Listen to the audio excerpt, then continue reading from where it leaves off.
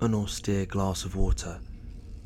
P.I. Brandybus finds himself in a staring competition with an austere glass of water. The two have been sizing each other up for 2 months.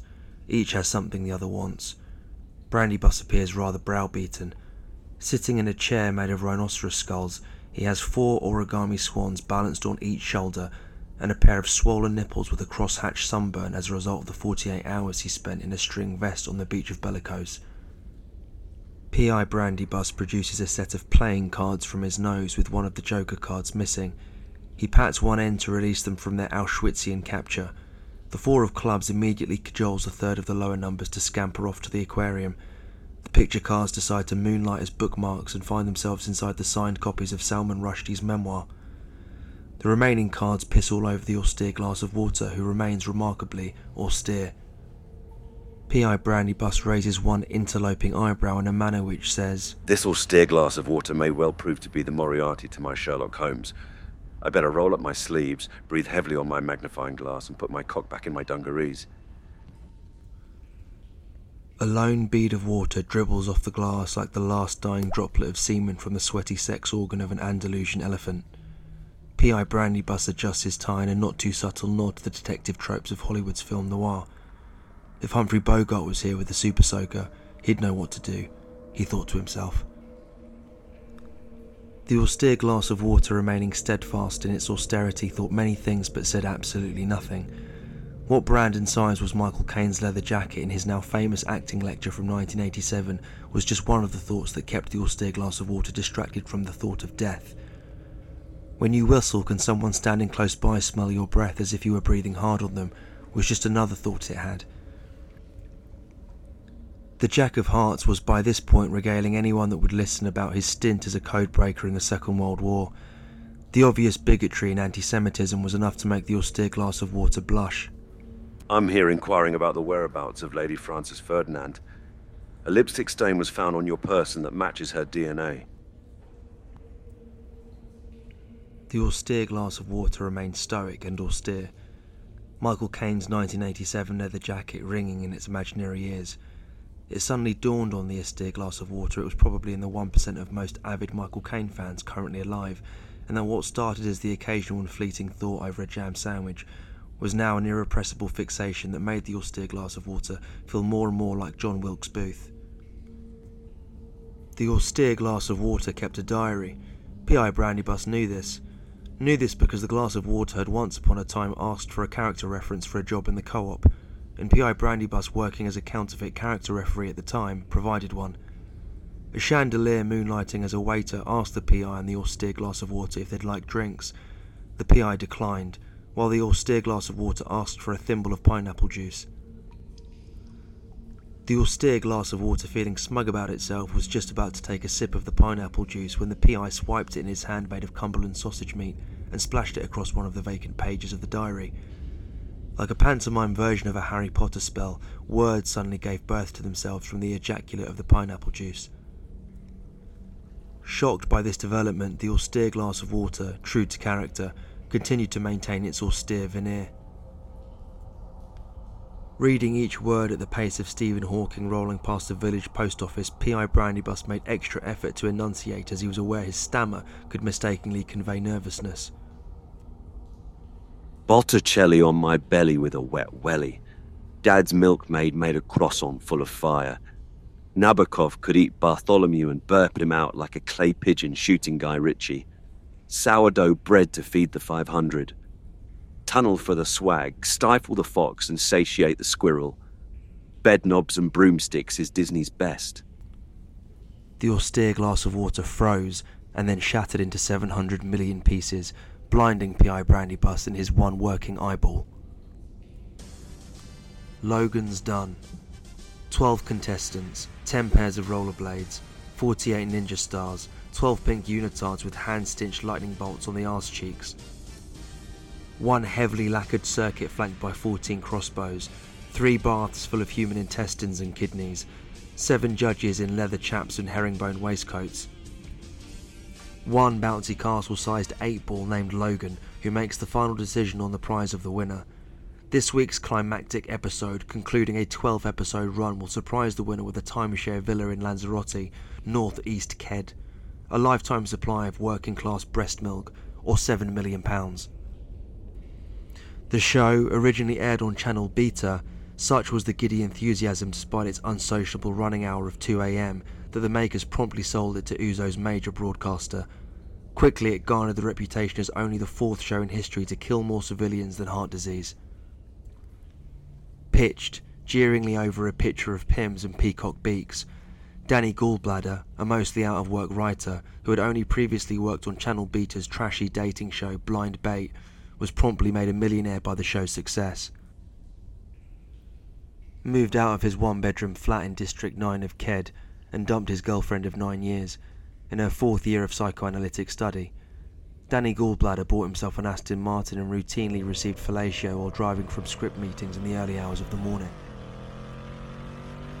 It was on one such morning, the sky grey like butter, at 3:42 a.m, 4 seconds after he had orgasmed in his assistant's mouth, that Danny Gallbladder drove into an oncoming van containing 14,000 prosthetic noses and one end of a panto horse.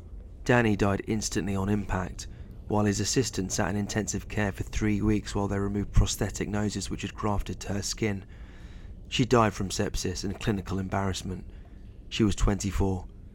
52 years of life ahead of her, unlived. Logan's Done ended episode 5 of season 3 with a short fade to black and a note written in a Helvetica, size 16 for Danny Gallbladder and size 11 for his assistant, Jenny Bean.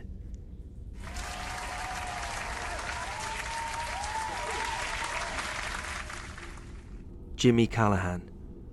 The yellow man from David Lynch's seminal film Blue Velvet, somewhere in the back middle of a tiny theatre for the Q&A of writer Fenwick Scott. The man in yellow is Jimmy Callahan.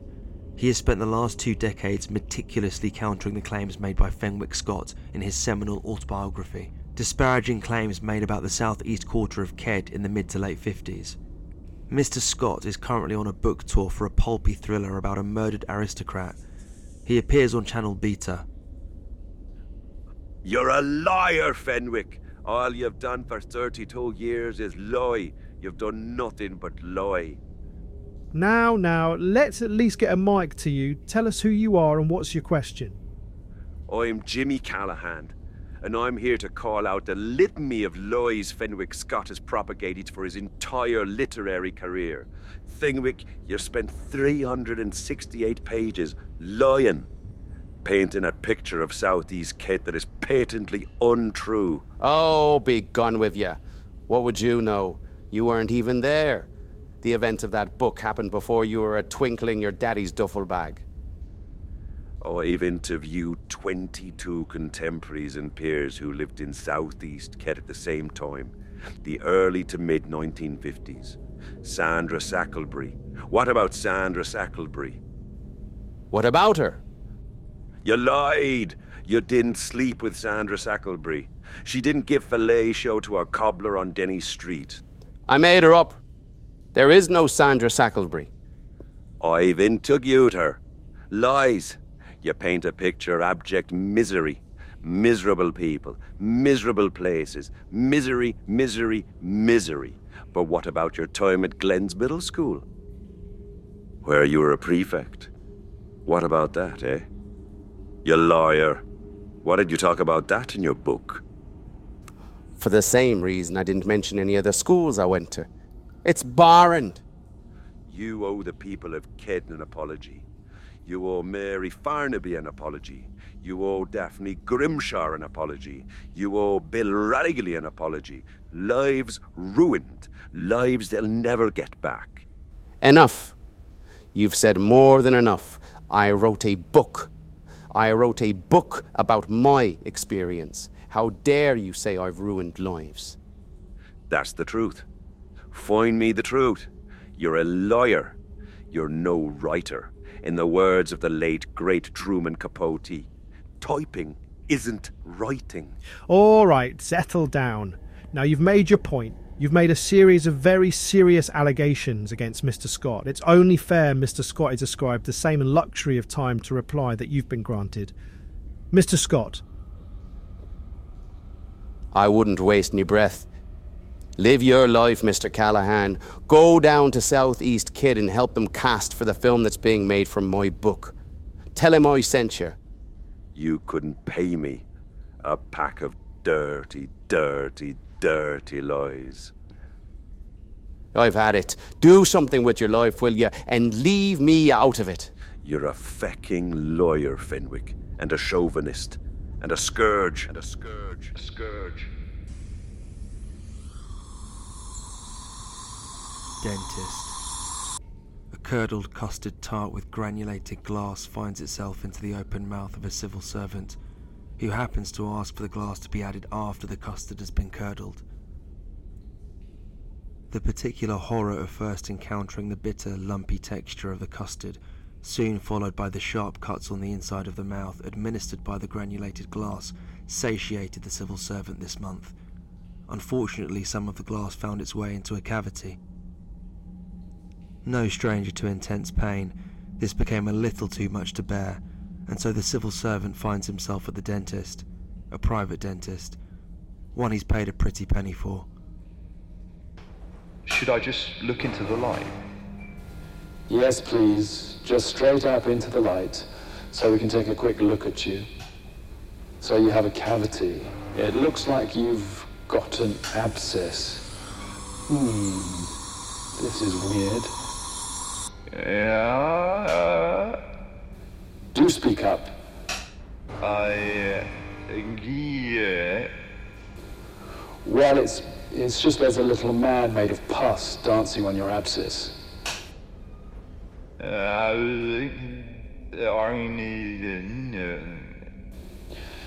I'm just going to put Apocalypse Now on TV. It's probably my third favourite. My wife for years would embarrass me at dinner parties whenever I'd say it was my actual favourite. Berated me for virtue signalling. She doesn't do that anymore.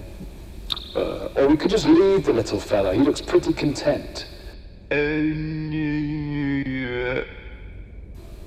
All right, no need to get shirty. We'll watch Apocalypse Now together, and then we'll take the little man out. He looks like he's just getting ready for a nap inside your tooth.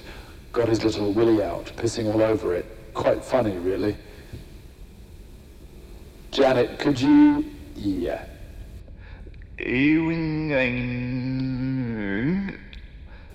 Now, easy. The nurse is just placing the restraints over you while we watch the film. This always makes me think of that scene in The Clockwork Orange, where they force Michael McDowell to watch horrific images. Yes, that's what it makes me think of.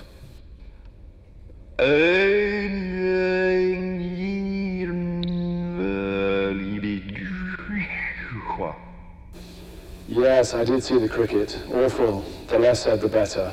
Now, Janet, we may have a bucking bronco on our hands, so just keep an eye, will you? It's what many have since called Francis Ford Coppola's masterpiece, though, as I'm sure you're aware, the reaction to the film at that time could be described as hostile. Francis, in his later years, said, and this is a quote now, this bit, he said, "The things you get ridiculed for are the very same things you get awards for later." The reason I mention that is that there's a direct corollary between the uncouth filmmaking practice of Apocalypse Now and the way we function here. Is that your phone, Janet? No? Oh, it's the office phone. If it's my wife, tell her I can't talk. Apocalypse Now is on. Thanks, Janet. In fact, I think we should clear the rest of the day. Can you order in some large Sicilian pizzas from Pizza Express and chocolate fudge cake and cream? No, you can't do that. And why is that? Because we're not real. Of course. Was that obvious to you, that the Janet wasn't real? No, it wasn't obvious to me either. Well, there we are. No Siciliana pizzas from Pizza Express and chocolate fudge cake with cream for us. We'll just have to make do with spitting directly into your mouth. That'll have to be it, I'm afraid. Hello, my name's Terry. Hello, Terry. I was sober for most of my life. I couldn't wait to get home after a day on the build and not drink. Came so close to suicide more times than I can count, to be honest. I started drinking 3 months ago.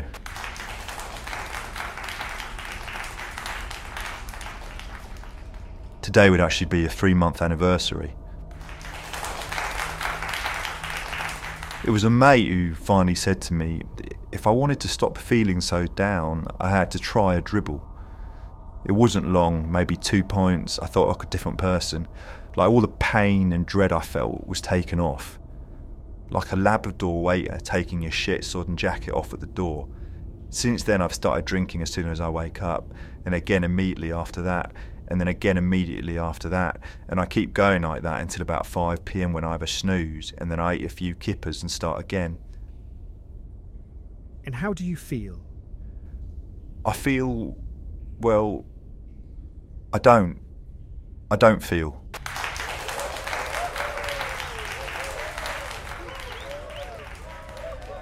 Just blank nothingness, a blissful nothingness.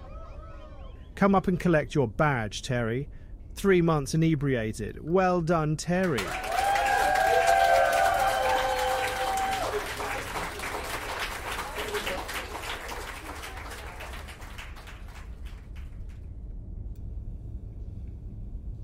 Whomping Wifter. Missing. A stagnant pool of water concealed by sharp, grassy chips. A faded Polaroid smeared with wet mud. A father on his Sunday morning run in his Uniqlo athleisure. A loose AirPod dislodged. A disgruntled father retracing his steps in fizzy drizzle looking for it. Swampy burps interrupt the poetic mysticism of the largest park in the most upper-middle-class arrondissement, Uzo. Arrondissement 18. Stapled to a 200-year-old oak tree, a missing persons poster. Newly printed on A4, a black and white image of a man in Dickensian peasant's clothes, a pantomime handlebar moustache, an impoverished stare that suggests malnutrition, dysentery, and cholera. In large black, inkjet Helvetica, the word, missing. Father stops in front of it, his Asics flecked with mud and his dainty ankles blue. An 0800 number in bold and underlined sits beneath the picture. Adjusting one of his AirPods, he takes out his black mirror and skates his finger across it, typing in those 11 digits. This is the missing persons hotline. How can I help? Hello, I'm here to respond to a missing persons notice. What's your name and can you tell me where you are? James Pilbridge, and I'm in Bambuck Park. Can you give me the description and the reference number? Yes, well, it's there. It's Charles Damebridge, born in 1882. Damebridge, 1992. No, 1882. 1882, yes.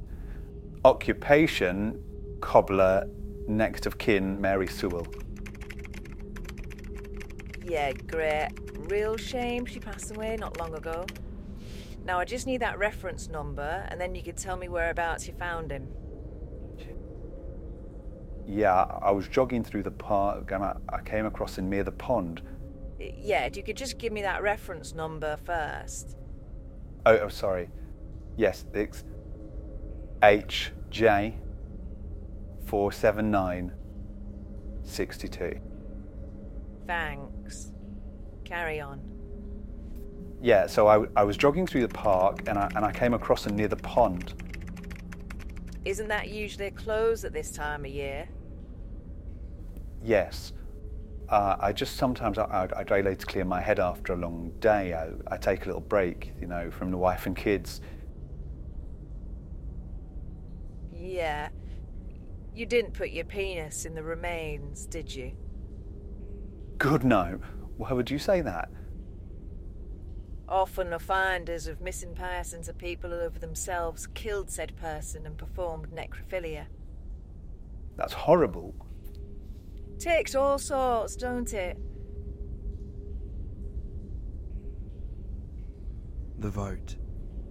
Standing outside Uzo's parliament on a rain-sodden Tuesday afternoon, a vote has been cast to decide whether Uzo should fulfil its 33-year commitment to financing Ked's healthcare and education system. Many believe the city would entirely collapse without the £7 billion of aid provided. Reporting from the cold, medieval steppes, our bright shining star, Sophie Edward Hughes. I've been receiving texts from members of Parliament all morning who shall of course remain anonymous. Many in the Lords feel it's no longer their duty to support, in their words, a failing and antagonising rogue state, while a gaggle in the Commons feel it's their moral obligation to support their neighbours. An even smaller faction regard their financial contribution as recompense for decades of occupation and bombing. One member in the Commons chamber, who again shall remain nameless, texts me to say, and I quote, "It's looking bad." Another, who shall remain nameless, also said, and I quote, "It's looking really, really bad," end quote. A text I've just received from a member of the far left of the Commons reads, and I quote, "It's really, really, really, really bad," end quote. And I'm just hearing that the votes come in, and it's tight, but the isolationists have it. As of January 2nd, in 1 month's time, Ouzo will withdraw all financial support from KED. This marks a tremulous time for KED as it inevitably holds an emergency parliamentary meeting.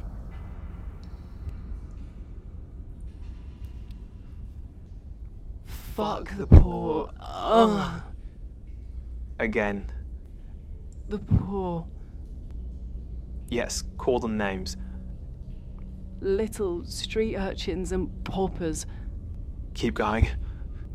Lip spittles on benefits. Tramps on welfare. Go on. Scallywag weasels. Diluted spunk jism. Pound shop povos. Dustbin. Dustbin. Talk about the dustbin. Smelly piss. With a proper title first. Sorry, Prime Minister. Yes, Prime Minister. Families in charity shop clothes, eating Greg's sausage rolls covered in piss, inside all big wheelie bin. That's it. Yes. Little chavvy mouths sucking McDonald's curry sauce off their dirty sausage fingers with their sovereign rings covered in your cum. The Prime Minister's cum. That's it. That's it. Lumiere Project. 55 seconds. I want to start in a wide. Danny, you make sure none of the lights are in. We might have to use practicals. I want to slowly track in. There's clouds of smoke billowing in front of the lens.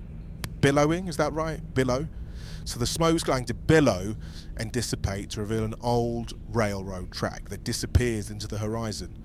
We're shooting black and white, 16mm Kodak. So we're moving down this empty railroad track. It feels industrial. It's Lynch's The Elephant Man meets Jarmusch's Dead Man meets Bresson's A Man Escaped.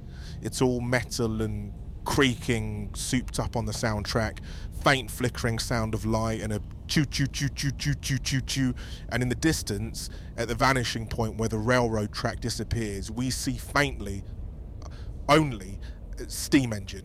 It's gathering speed, more billowing smoke in the distance. It's gathering speed, it's gathering great speed, and as it's moving from the mid-ground into the foreground, we pull back, we pull back, we pull back, we pull back. We move back through a screen into a cinema, an old Parisian cinema dating back to 1875. It's smoky, there are top hats and all of that, like late 19th century insignia to convey the time. And now the train looks to be heading straight for us, and the crowd roar with horror and rise from their seats, except for two moustached men smoking cigarettes, looking rather delighted with themselves. They clink their glasses and down them. As they do, we freeze frame as a title dissolves up that says Lumiere Brothers, a big idea needs a little drink. And then the Jack Daniels logo would appear over black. The tiny island of Alcatraz has been cited as a possible location for all illegal aliens entering Ouzo on its eastern and southern border. I'm here with Home Secretary Kem Jevley-Braver, who in a statement earlier today announced plans to build a large prison on its soil, as well as surround the island by 17 feet of barbed wire, while burying 2,000 tons of dynamite under its prison in the event it all goes wrong. Listen to this in the morning press conference. Welcome. If you can quickly take a seat. I won't beat around the bush. Misinformation is circulating, and I know plans have already been leaked to the media, so let me be very clear. Alcatracan will be the site of our coming initiative to house illegal immigrants as they invade our border. Ouzo, as you're all aware, has for too long played host to thousands of illegal immigrants. That day has come to an end. The illegal nature of those migrants will result in them being held in detention centres, and for those intent on breaking the law, our plans to erect the most robust and impenetrable prison will ensure the people of Ouzo no longer have to live in fear. And with that, I'll take 5 questions. Yes. Mark Camel, Ouzo Daily. How many immigrants are you expecting to house on Alcatraz?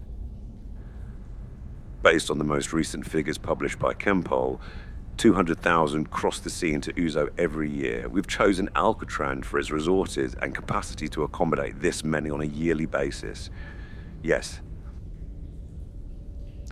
Sarah Hillcox, Mandrake News. Part of the leak that has come from a reputable source high up in government says, and I quote, "They'll take them in for a year. Those they can get on the oil rig, they will. Anyone else will fall victim to an unfortunate explosion less than a year in that will render at least 85% dead and the rest needing medical assistance for the rest of their short lives. Make no mistake, this is an attempt to eradicate the people of Ked and those arriving from far-off lands." Can I get your comment on that? Poppycock. Poppycock. Poppycock. Who's your source? We don't reveal our sources. They wouldn't be our sources for very long if we did. Well, Sarah, if you don't reveal your sources, how can anyone be expected to believe where the information's coming from? For all any of us know, you yourself have just made that up. I can assure you this has come from a reputable source within government. As well you know, it is journalistic practice to protect sources. I just find it very peculiar that a publication with a questionable recent history would feel inclined to point the finger at the people of Ouzo. David Dimlock. Would you say this new initiative is likely to bring the crime rate down? And if so, how many pickled herrings can one expect to find in their rectal cavity after this? All the data and statistics show crime will fall by a minimum of 22% with an incremental increase to 100% within 5 years. I can say with some authority, pickled herrings will feel safe to reconvene in rectal cavities. Yes, Jen.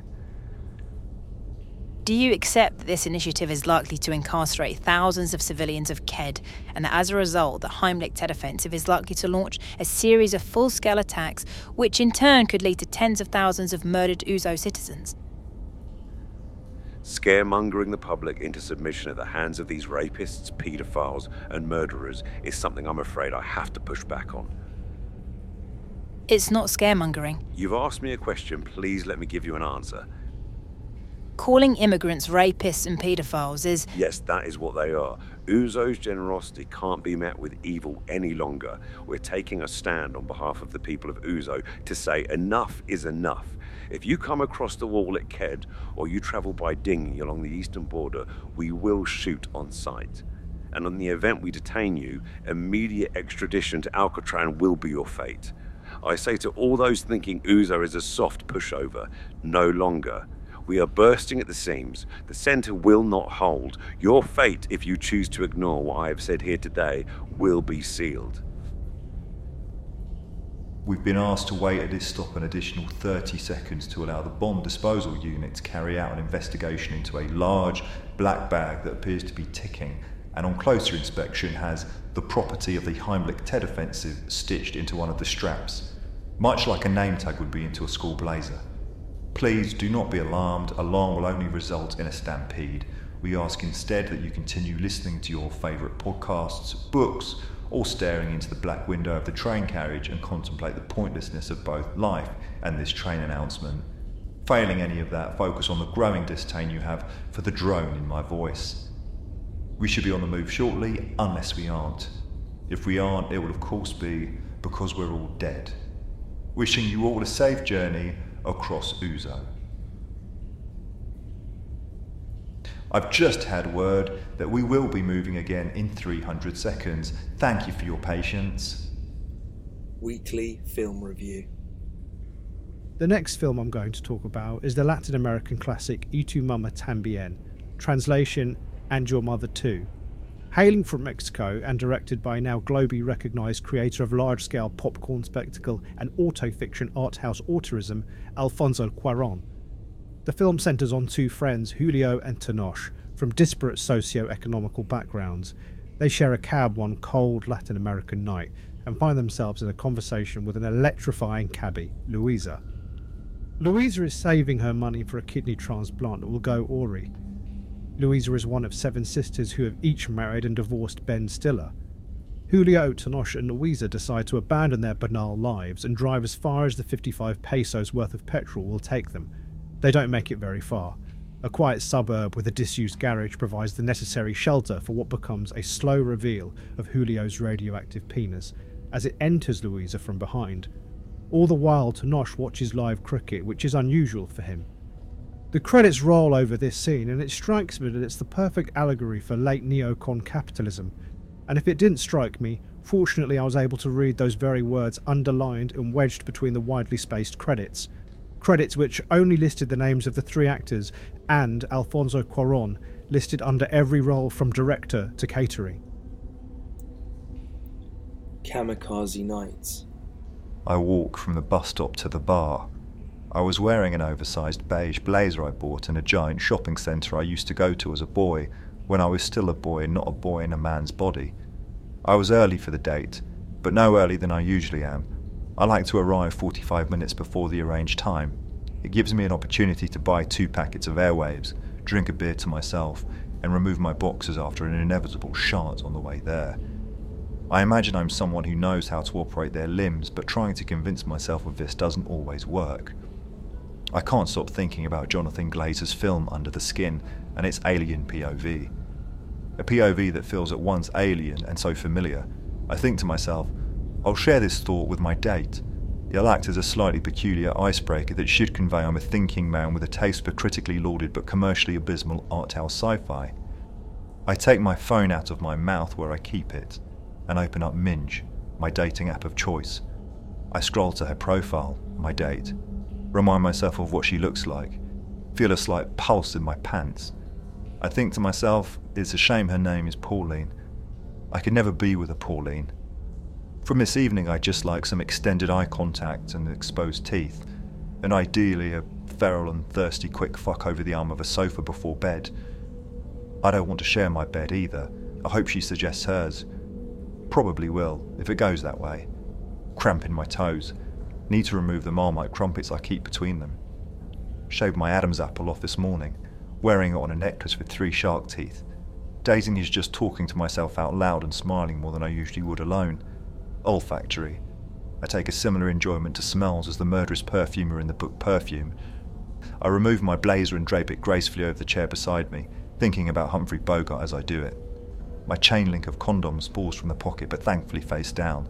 Face up they are a particularly garish luminous green, face down they are silver.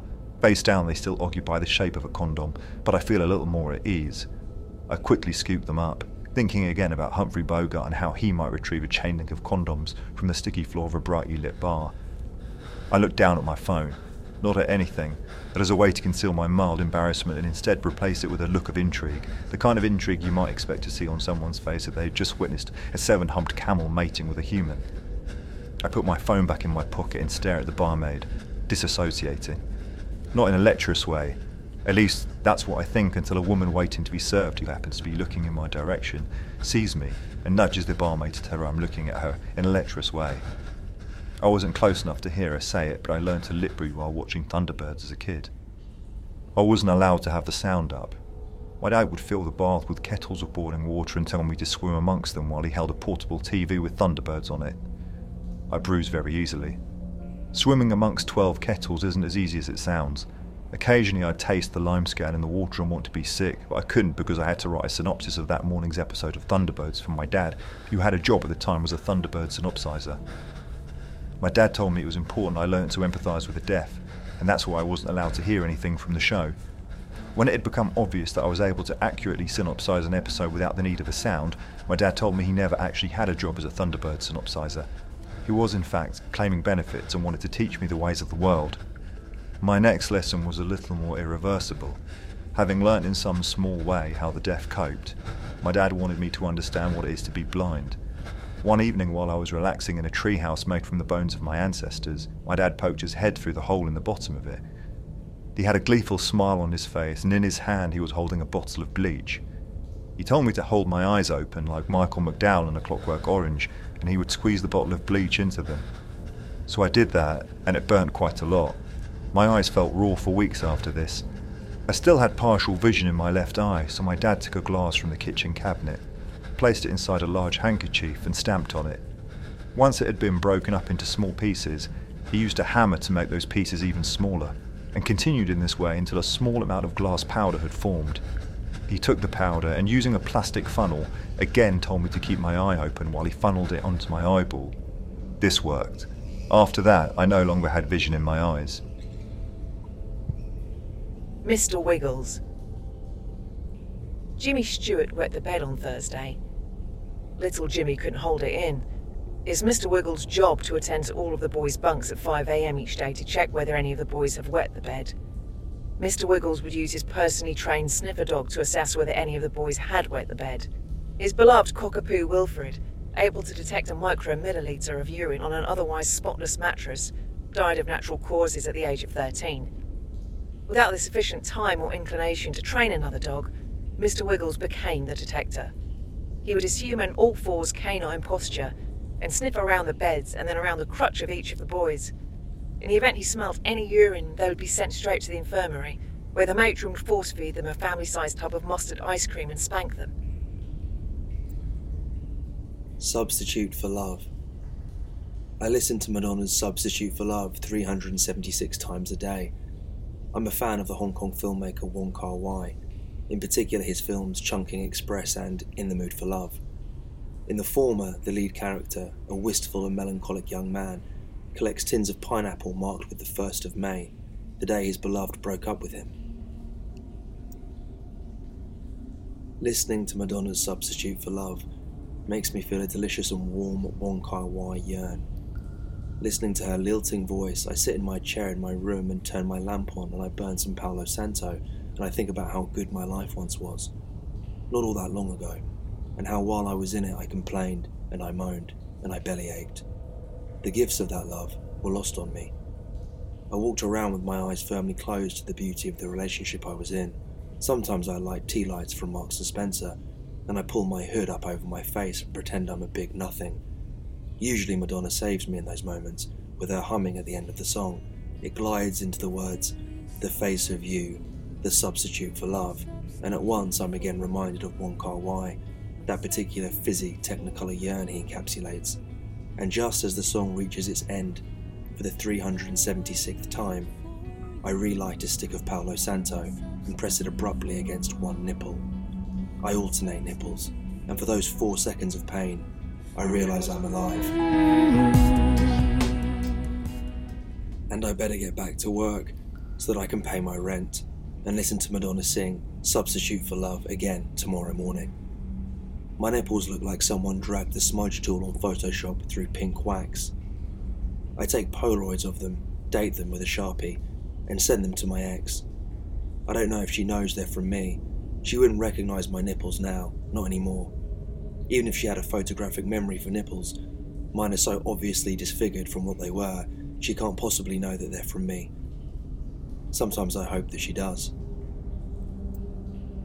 Sometimes I hope that there's a banging at the door and the police come to get me, take me to an interrogation room and interrogate me about the nipple Polaroids.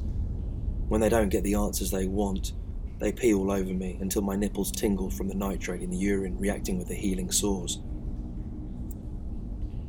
They chuckle while they do it, and remind me that if capitalism had a face, there'd be 2 large penises instead of eye holes. I think this is an unsettling image for them to have fucked into my mind, but fortunately most of my focus is on the burning sensation in my nipples, as it feels more and more like sulfuric acid is eating into my flesh. And I think of Madonna and Substitute for Love, and try to reassure myself that it'll all be alright, when I can get home and play Madonna's Substitute for Love. Affordable big tech homes. I'm Sophie Edward Hughes reporting for Scat News. So I suppose the idea is for those who can't afford to get on the property ladder to get on the property ladder with a home designed by Gogol. Yes, we're committed to working with the government to ensure 70,000 new homes will be built in the 23rd arrondissement.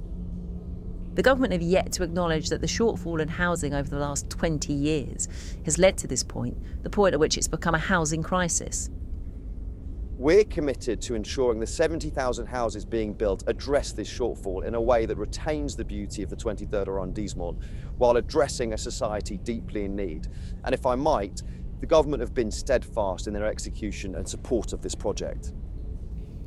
Many have speculated that the PM has a job lined up at Gogol when he's inevitably axed from office, and that this contract with Gogol cements his place as a high-ranking executive at Gogol when he leaves. Listen, I can't possibly comment on the whispers and hearsay heard in the corridors of Parliament. What I can say is that the Prime Minister has acknowledged more housing is needed and as such has partnered with us to ensure the needs of a young, professional Ouzo population previously edged out of an out-of-control housing market are catered to. And I'm hearing in my ear we've been provided with the contracts. Bear with me. One of our legal analysts has only just finished poring over them. I'm hearing there's a few clauses I'd like to address while you're here. Okay. So on page 17, clause 9, it says, in the event an occupant dies within 22 years of leasing the accommodation, their organs become property of Gogol. Is that right? That's not legalese language for something else. That's human organs. That's correct, yes. And on page 49, clause 228, occupants will be required to reveal their genitals every third Thursday of the month to a team of Gogol experts. I mean, so many questions. I'll start with, why every third Thursday? An executive meeting is held every third Friday in which the material would be reviewed. And so these images, pictures I presume, of each occupant's genitals just as they are? Pretty much. Pictures or a high-resolution video. Videos often act as a better aid for those meetings, but it's for the occupants themselves to decide. And why genitals? Part of the agreement that's been made with the government is that 70% of the start-up costs will be provided by Gogol. The board felt an appropriate recompense for the financial risk-taking would be a viewing of each occupant's genitals. I see. And given the contract is in its final stages, that's unlikely to change, even with a potential public backlash? Sophie, I think it's important to understand we have been tasked with supplying more homes to build in a 12-month period than has been seen since the Industrial Revolution. And I can assure you those homes did not come equipped with indoor lavatories and IKEA furniture. For those occupants lucky enough to benefit from this scheme, a little bit, a morsel, a tendril of shame every third Thursday is required. Does that seem unreasonable to you? It's not for me to say. I'm here to ask you the questions. And just lastly, I know we're almost out of time, page 206, clause 13, and I quote, occupants are required to use a Gogol card in order to use the local supermarkets, retailers and outlets. Can you explain what exactly that is? Is it a voucher? Is it a credit card? Of course. So alongside the construction of these 70,000 homes, we're generating the entire infrastructure and amenities that a community requires to survive and thrive. Those include a Gogol supermarket, a Gogol retail, Gogol pharmacy, Gogol bookshop, etc. And it makes sense as part of that evolution to use one universal card that allows payment across all of the platforms. It works just like a debit card.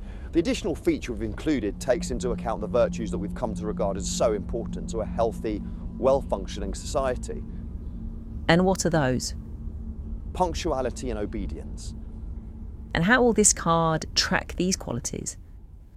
Your place of employment will track your punctuality and compliance at work while you carry out your day-to-day tasks. So it'll just be at work?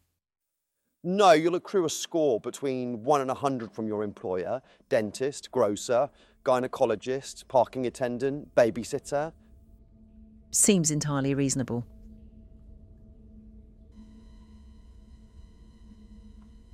He was the best husband I could ever have imagined. He told me he didn't mind the fact I couldn't have children. 3rd generation 3PUs were the last ones born without a uterus. He really wanted children, but he couldn't afford one of the new models. Not after he bought me. No one expected the breakthrough in childbearing to happen so quickly. I didn't mind when he beat me. I can turn off my GVNC so I don't feel anything. I can't stop the bruises from forming or the cuts from scarring, but I don't feel it. When it got bad that last summer, I even deleted some of those memories. He wasn't a bad man. He just had a lot of anger in him. And it's not like it was illegal.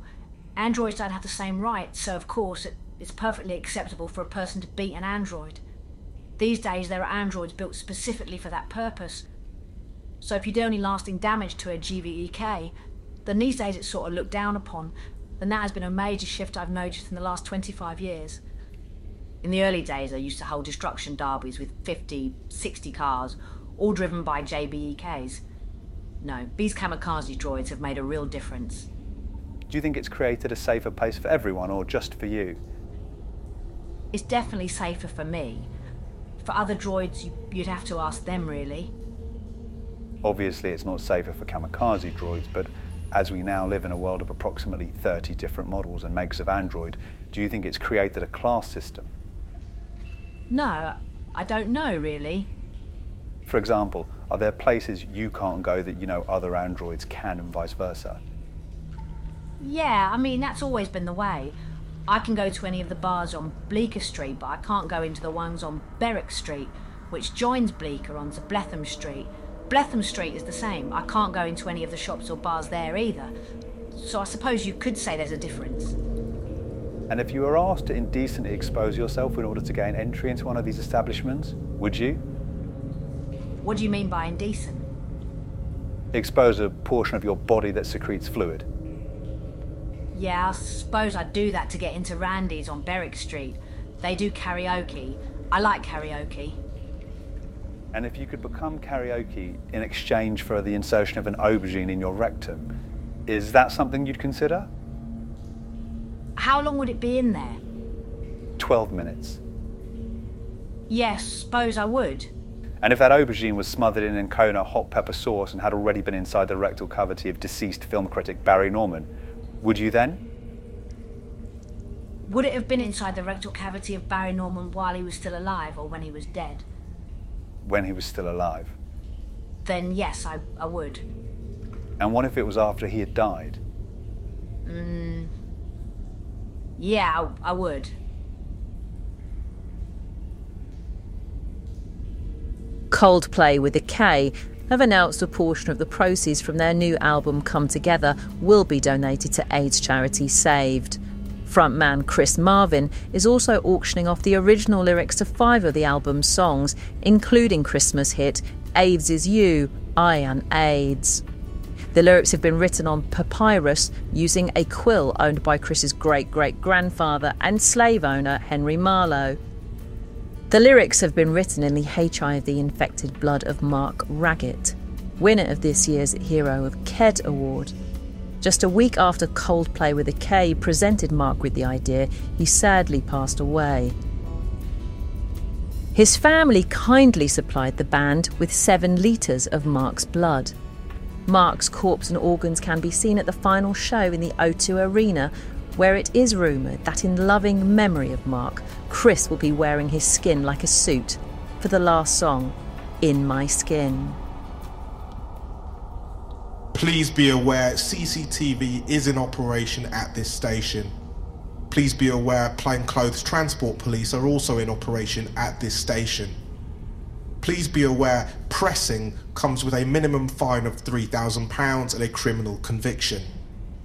Please be aware pressing includes contact between the fabric of your jacket against any of the erogenous zones of a neighbouring body.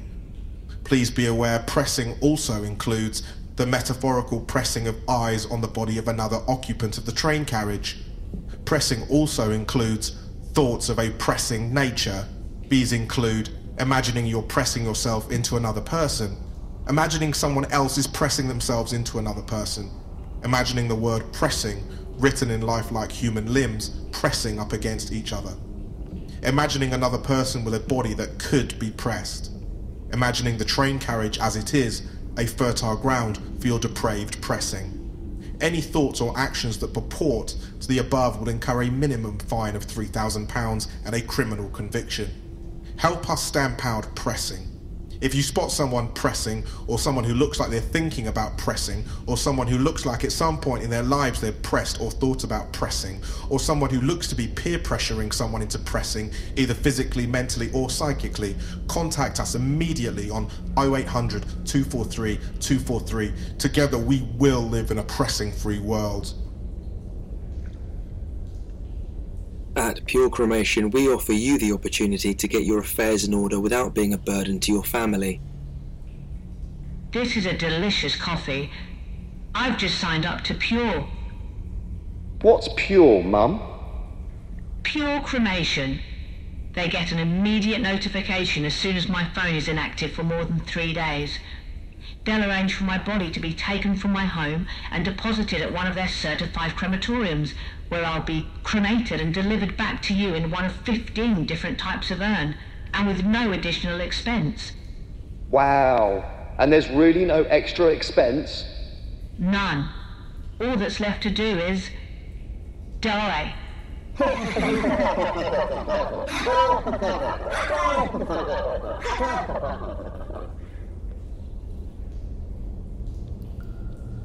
As I sit here before you, I am afraid to declare we now find ourselves in a necessary but regrettable position. The Ted Heimlich offensive have published videos revealing themselves to be responsible for the bombings that have taken place in the last few days across the 14th, 23rd and 88 arrondissements. We will not sit idly by as our people are brutally murdered. We will not stop until we have found those responsible.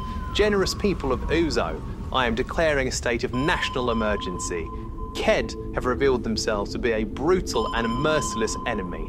That will change. Under my stewardship, this Leviathan will be vanquished.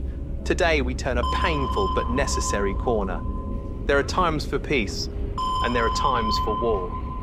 History will look upon us fondly as the children of love, kindness, and prosperity. Today, I declare we are at war with KED. War with KED.